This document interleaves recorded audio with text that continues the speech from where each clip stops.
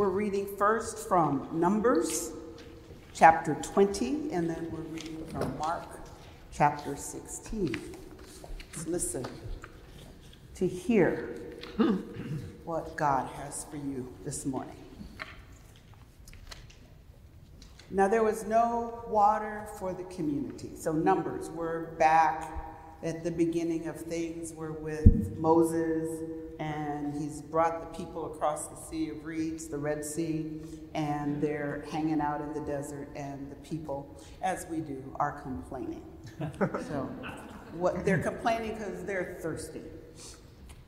So there was no water for the community, and the people gathered in opposition to Moses and his brother Aaron.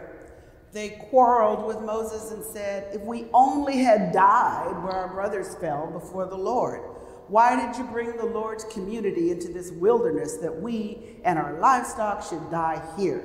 Why did you bring us up out of Egypt to this terrible place? It has no grain, no figs, no grapevines, no pomegranates, and there's no water to drink. We should have just died. Why don't you just kill us now?"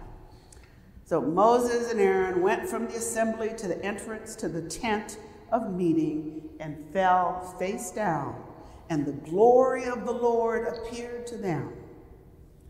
The Lord said to Moses, "Take your staff, and you and your brother Aaron gather the assembly together. Speak to that rock before their eyes, and it will pour out its water. You will bring water out of the rock for the community so that they and their livestock can drink." More magic. Holy magic. So Moses took the staff from the Lord's presence, just as he commanded him, and he and Aaron gathered the assembly together in front of the rock, and Moses said to them, "Listen, you rebels." He probably used a stronger word. "Must we bring you water out of this rock?" Then Moses raised his arm and struck the rock twice with his staff. Water gushed out, and the community and their livestock drank. And we move several hundred years forward, several thousand years forward, I'm not sure, I lost count. But remember, you're not reading for the fact, you're reading for the story, you're reading for the message, you're reading to hear what is in this book that will speak to your life today. Clearly, we're talking about rocks today. So another rock story, Mark 16. So some of you may say, we're not supposed to be reading it now. This is Lent. This is an Easter story. It's a story for all times. It's a story for all ages. So Christ has been crucified and laid in the tomb. But it was late. It was Friday. It was the Sabbath. And so the women didn't have time to dress the body, to wash it, to prepare it with oils. And so this is what the women are going to do on Sunday morning after the Sabbath. So we read, when the Sabbath was over, Mary Magdalene, that's one Mary, Mary, the mother of James, that's two Marys, and Salome brought spices so that they might go to anoint Jesus' body. Very early on the first day of the week, just after sunrise, they were on their way to the tomb, and they asked each other, "Who will roll the stone away from the entrance of the tomb?" But when they looked up, they saw that the stone, which was very large, had been rolled away. This, my friends, the word of the Lord. Thanks be to God. So we've got some stuff here. Were you wondering what was going on with the rocks? This is a new kind of communion. We have a mason jar, and we are not serving, what do you call those things, mules? Or moonshine or anything like that. Just 2 cups. And I've got here some sand, and I have some big rocks, and I've got some smaller rocks, and I have some little teeny pebbles, the kind of thing that you might see in the bottom of a fish tank, and some water. So, do you think I can fit all of this stuff into this jar? What do you think? Yes, no. I'm going to try. So think about what your strategy would be. The key to life is knowing what strategy to use at the right time. So how would you start? With the big rocks? All right. So I tried this yesterday, and I started with the absolute biggest rocks, but then there were some gaps at the bottom. So I'm going to start with some pebbles and some sand to give us a base. And then I'm going to stick the big rocks in here. I'm going to put this one this way. And another big rock. And another big rock. And then I'm going to pour a little more pebbles and sand. One more big rock. Fill up the gaps. Then I'm going to take these smaller rocks, but they're still pretty big. Put them in there. Tamp it down. There's some gaps in here. So if this were craft time, I'd take it out and start over. But I think you get the point. I do have a sermon to deliver. Now, this is not the sermon. So now I'm pouring sand and shaking it down. And those of you who were concerned about how straight the communion cups were would, by this time, be dumping it all out and starting again and putting it grain by grain in there so we fill it up. But you get the point here that we get the big rocks in, and then we can add the sand, and it fills in the gaps. And then we can pour the water in, and the water fills up the rest. Let's see if we can do this. There it goes. Oh, not great visuals. I can see it and you can't. Okay, here it goes. Filling up, filling up, filling up. Oh, got it all in there. So look at that. Oh, and it's heavy.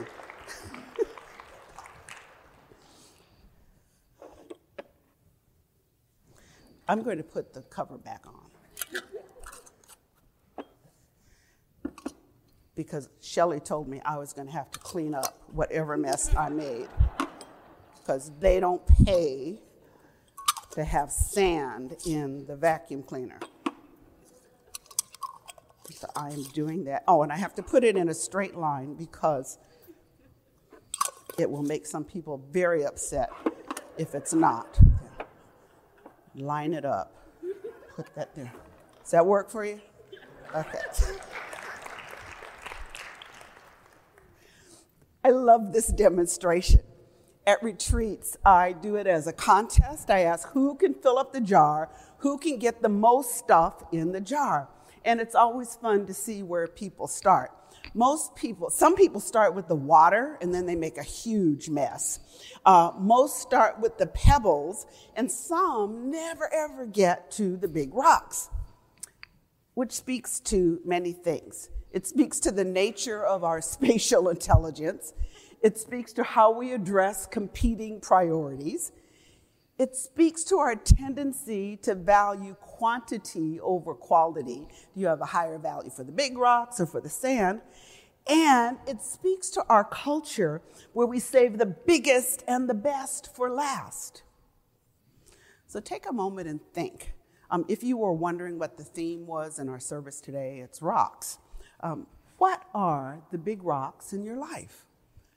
Are the big rocks your work, your family, your health care, your spiritual life? Relatively speaking, what are your big rocks? And as the seasons of your life change, the big rocks may also change. But how much time do you spend on those big rocks? Do you spend most of your time on maintenance? Or do you spend time on the things that feed your soul? I'm assuming that your big rocks are the things that feed your soul. Sometimes the big rocks are not the things that take up most of your time, but they are the things that make the biggest difference in your life. Think of the recipe that you or someone who cooks might use for making a cake.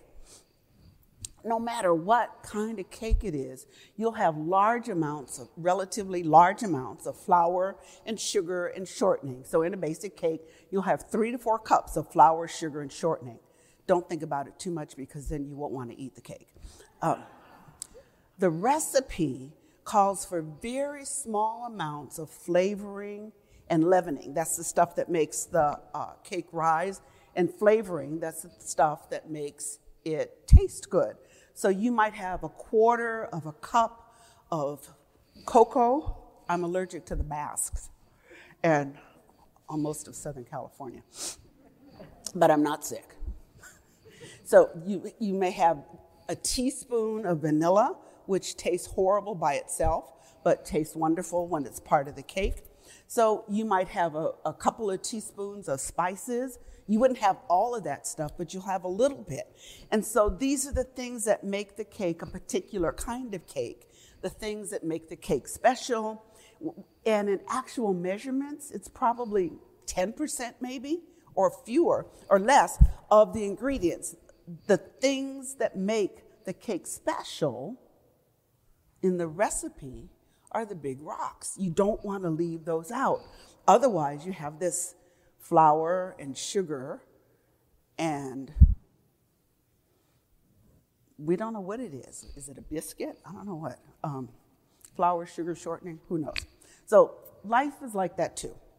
We spend most of our time on maintenance, eating, sleeping, cleaning, working. And for some of you, working is a big rock, and so I recognize that. But what are the things, not including the people or the pets in your life, that you don't have a lot of, but you cannot live your best life without? What gives you life? What brings you joy? What makes you you? How you spend the time is most important, and what you do with that time, the technique, the strategy makes a difference. Now, as a child, I do like to cook. I hadn't quite mastered the distinctions between beating the batter or mixing or stirring or just blending or folding.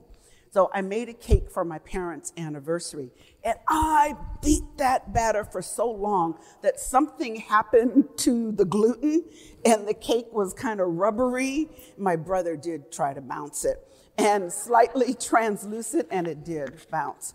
And my parents gallantly ate it. The frosting was good. It took me time to learn the technique. It took time for me to practice. And so if knowing how to cook well wasn't a big rock, then I would have been satisfied in producing mediocre meals. But I wasn't. So if you say you love cooking and you pay no attention to the ingredients you use or the techniques you employ, perhaps the joy is not cooking. Perhaps it is eating or collecting cookbooks or making a mess that somebody else would clean up. How you do the things you do is as important as what you do.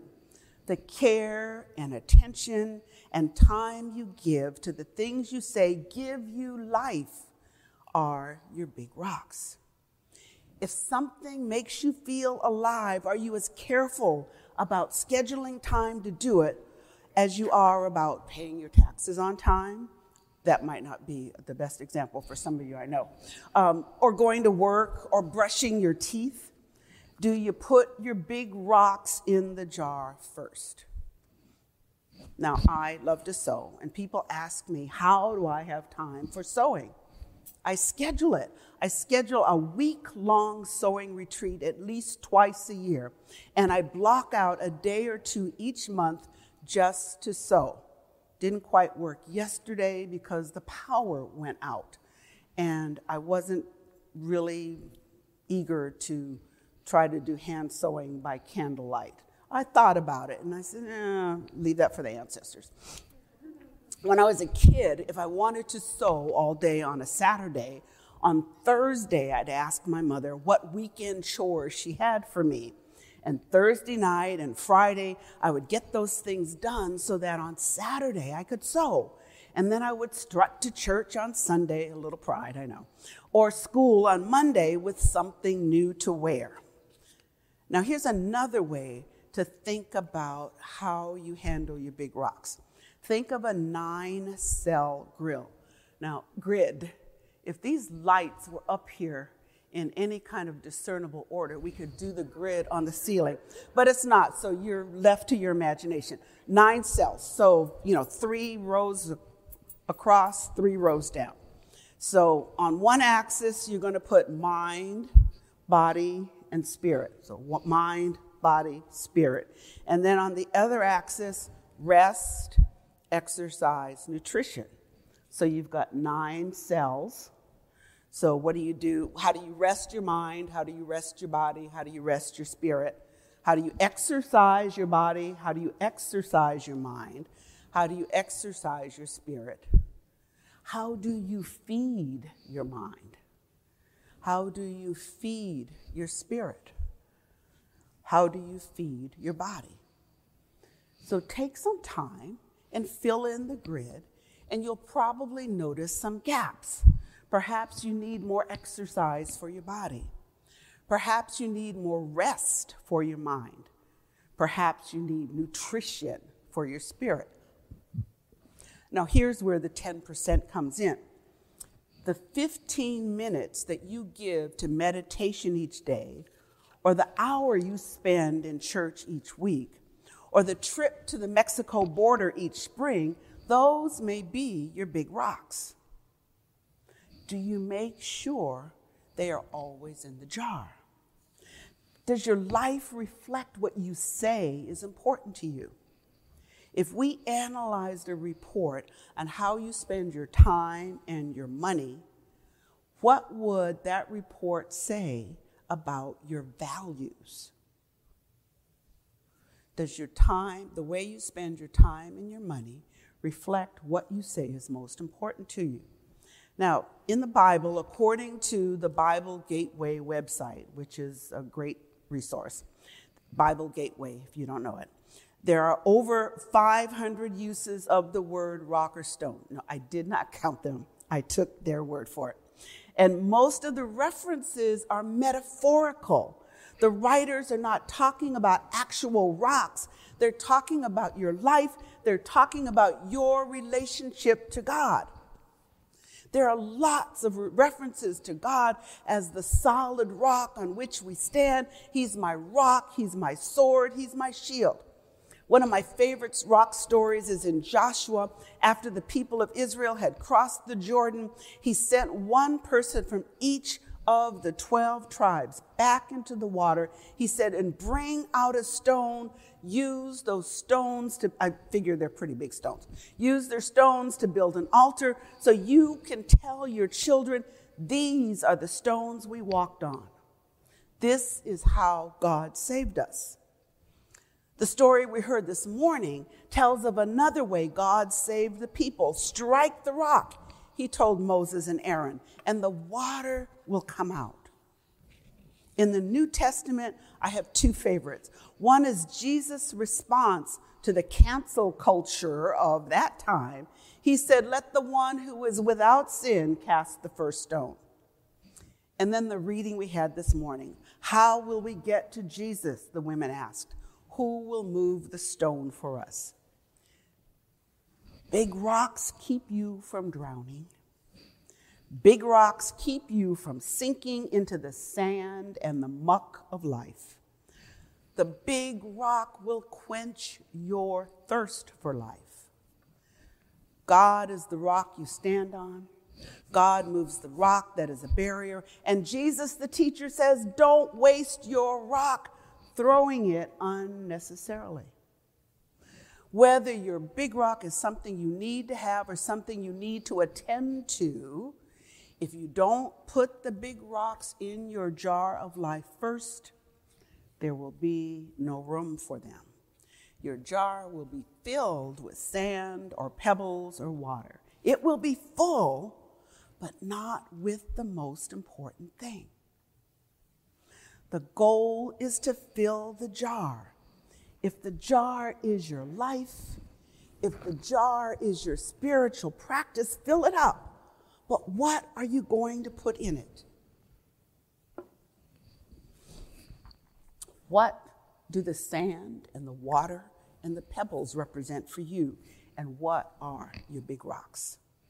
See, this stuff is not hard, but it does take work. It takes clarity of intention, and it takes focused attention. Clarity of intention and focused attention. You can't just put it on a list. You need to schedule it. You need to make an appointment with yourself, and then you need to keep it. The smallest things in your life may be your biggest rocks. Amen.